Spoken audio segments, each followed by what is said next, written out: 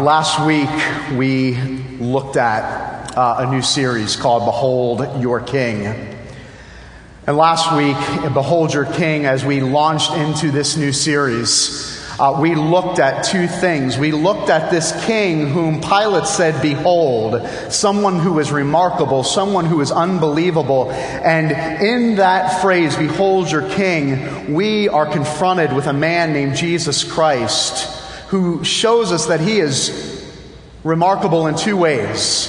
Last week that we saw that he is remarkable in two ways. We saw that Jesus, as the king, comes, and that he's a revolutionary, and that he's a substitute, and that he will turn this world upside down. And so briefly this morning, I not only want us to remember who Jesus is, I want us to go further in John, the Gospel of John, and I want us to look at what does Jesus actually do?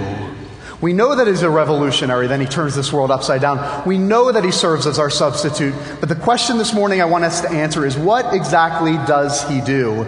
And it's from the passage here in John 19, verses 23 through 27. John chapter 19, verse 23 through 27. Hear the word of God. When the soldiers had crucified Jesus, they took his garments and divided them into 4 parts, one part for each soldier, also his tunic, but the tunic was seamless, woven in one piece from top to bottom. So they said to one another, "Let us not tear it, but cast lots for it to see whose it shall be." This was to fulfill the scripture which says, "They divided my garments among them, and for my clothing they cast lots." This was written hundreds of years before in Psalm 22. When David writes in Psalm 22, hundreds of years before the crucifixion, what is happening here in John 19 is a fulfillment of that scripture, a fulfillment of Psalm 22. So the soldiers did these things, but standing by the cross of Jesus were his mother and his mother's sister Mary, the wife of Clopas, and Mary Magdalene. When Jesus saw the mother and the disciple whom he loved standing nearby, he said to his mother, "Woman, behold your son." And then he said to his disciple, "Behold your mother." And from that hour, the disciple took her to his home. This is the word of God. So what are the two things that Jesus does here? The two things that Jesus does as king, the two things that Jesus does here while on the cross, is he covers us and he adopts us. He covers us and he adopts us. What do we see here in John chapter 19? We see a Jesus who is what? We see a Jesus that is stripped naked. We see a Jesus whose garment and his robe and his tunic has literally been ripped off. Why? To prepare him for crucifixion. But why is that so important? You see, what the Romans wanted to do as they stripped Jesus naked, what the Romans would do is they would strip you naked before they put you on the cross, because they wanted the world to know two things: that this person was utterly defenseless and vulnerable, and they wanted to expose their shame. The nakedness was a sign of utter shame and utter humiliation. And so you can imagine Jesus, the righteous one, the one who has no shame, the one who has no guilt, the innocent one, being stripped naked to totally expose his nakedness and to expose his shame. And where does this take us back to? It takes us back to the garden, right? And if you remember in the garden in Genesis 1 and 2, Adam and Eve were able to live in purity and in innocence. Adam and Eve had no covering. Why? Because they were able to live their life with God, seeing them for who they really are, and they were able to see each other for who they really are, and they were allowed God to see them for who they really are without any shame and without any guilt. And then exactly in Genesis 3, what happens? When sin enters the world, they're ashamed and they're humiliated in their nakedness. They have nowhere to hide. And they try to get fig leaves to cover their shame, to cover their guilt. But it doesn't work. And sin enters in, and they wonder, where can we hide? What can cover us? And this is a sign of shame. It goes all the way back to Genesis chapter 3. Shame is that what? Shame is that deep unease. Shame is that deep unease within every single one of us that if you knew the real me, you would be shocked and you would be appalled. Shame is that deep unease. If you really knew me, you would reject me. Soren Kierkegaard, the philosopher, said, in every human being there is something inside that keeps them from being perfectly transparent. Kierkegaard says there's something within inside of every human that keeps them from being perfectly transparent. And we're obsessed with this. That's why we work as hard as we do, and we obsess about the way we look and how successful we are and how much money we have and our clothes and our wardrobe and if we're skinny or we have too much weight or whatever it might be, or how beautiful we are or what the kids look like around us in our home and our family and the house that we live in. We are obsessed with constantly covering and constantly hiding the real you. But not Jesus. Jesus, the perfect one, Jesus, the righteous one, does what? Allows himself to be totally exposed. Why? So that we could be covered. You see, when Jesus is hanging on the cross, totally exposed in his shame, it is the great reversal. It's the reversal of the gospel. That as the garments, the bloodied garments of the righteous one are lying there on the ground, I can't help but think that the Jews went back to Isaiah 61. And it's in Isaiah 61 that it says this in verse 10. I will greatly rejoice in the Lord. My soul shall exult in my God, for he has clothed me with the garments of salvation. He has covered me with the robe of righteousness. You see, the miracle of the cross, the good news of the cross, is that the righteous one became unrighteous. The one who had no shame took on our shame for us. When we look at Jesus on the cross, he is the one that takes on all of our shame and all of our sin and all of our guilt, and he allows his garment to be taken off in order for that righteous, bloodied garment to cover us fully. He takes on our shame, and we take on our righteousness. And the depth that you believe that this morning, the depth in which you believe that that is what God has done for those that are in Christ, changes everything about your identity. Your identity for those that are in Christ this morning is one who is covered with the garment of salvation and a robe of righteousness. And Jesus is the one who takes on your sin and your guilt. You, this morning, for those that are in Christ, the good news is that he fully covers us. We don't have to lie. We don't have to hide. We don't have to cover up the truth, because Jesus has fully covered us once and for all. But the good news here in John chapter 19 is not only does the King cover us, but he also adopts us. What happens here at the end? Jesus looks down and he says, "Woman, behold your son, and son, behold your mother." Who is this disciple? This disciple, we're later told, is John. John is the one that refers to himself as the one whom Jesus loved. So it's John here, the author of this gospel, writing about himself. What an intimate thing to be writing about. And this is why it's so powerful. Jesus, think about this. Jesus with the weight of the world. Think about that. The weight of the world.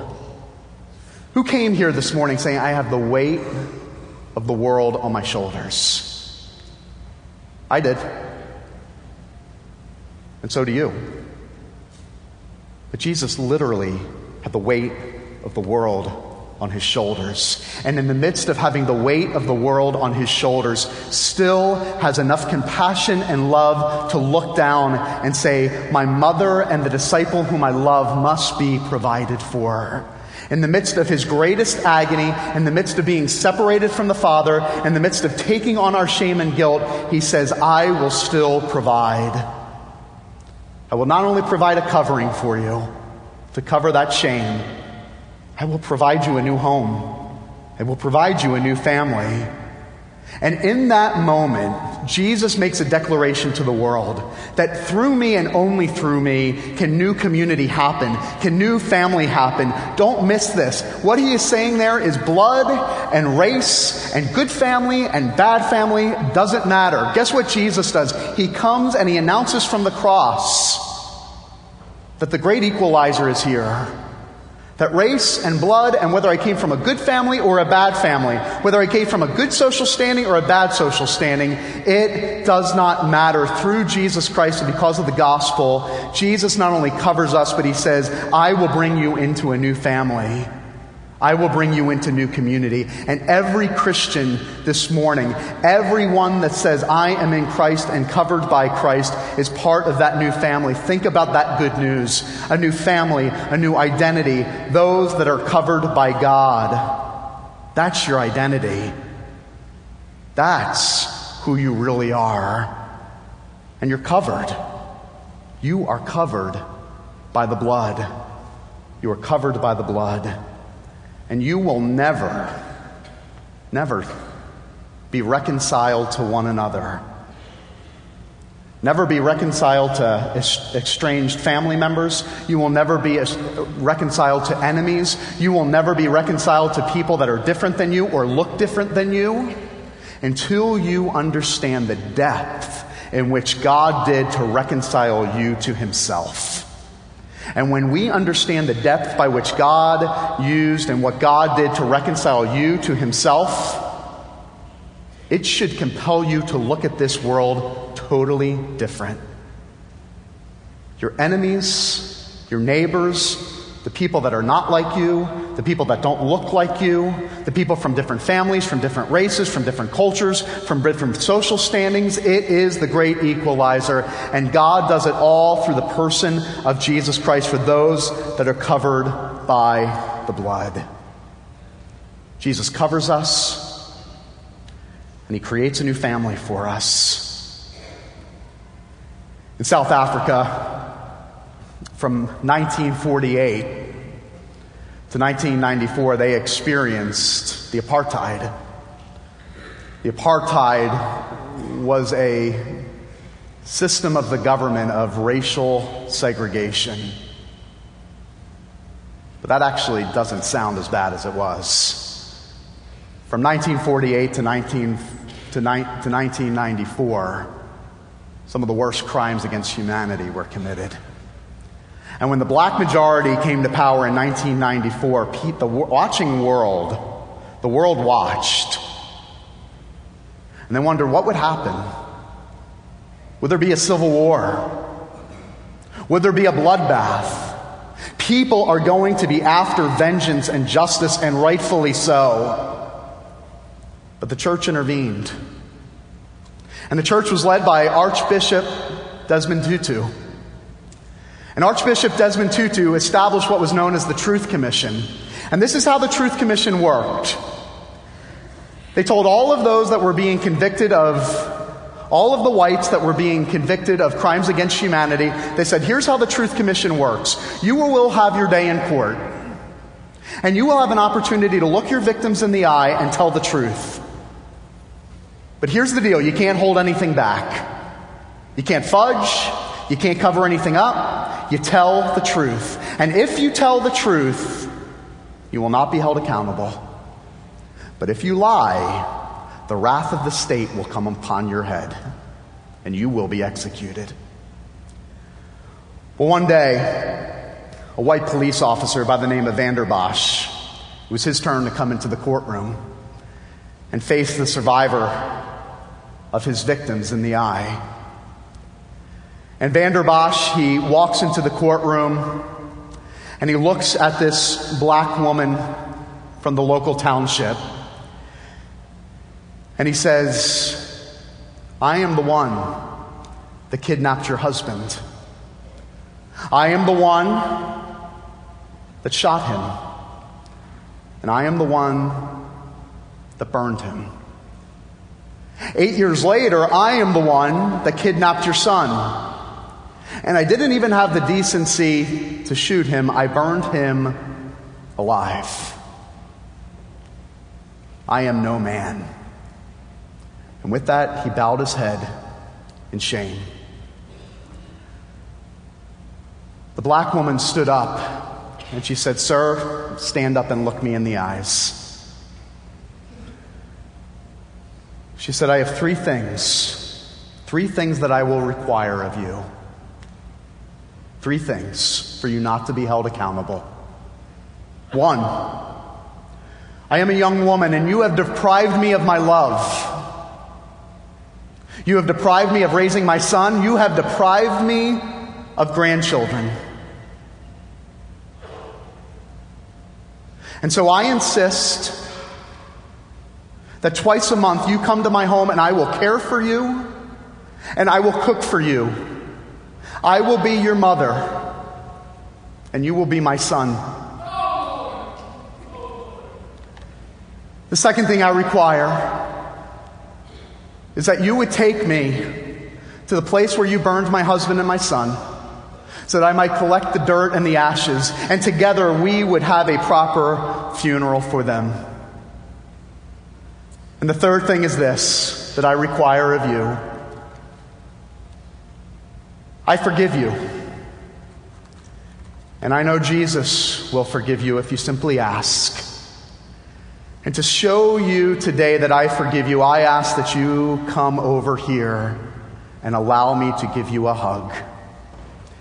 And with that, the police officer Vanderbosch walked over to the woman and so full of emotion collapsed. And with that, the court rose to their feet and sang Amazing Grace. That is power. And that it can only come through Jesus Christ. When we talk about beholding your King, only Jesus, the King, has the power to do that. Only Jesus, the King, has the power to change a heart and a culture. Only Jesus has the power to take lifelong enemies and make them friends. And only Jesus has the power to take lifelong enemies and make them family. Listen to me. Today can be the day you can become a son or daughter of the King. Because of Jesus, the one who lived the perfect life, the one who took on your sin and shame, the one who covers you with righteousness, he today says freely, "Come to me, I will cover you with righteousness. I will bring you into my family. I will make you my son or my daughter."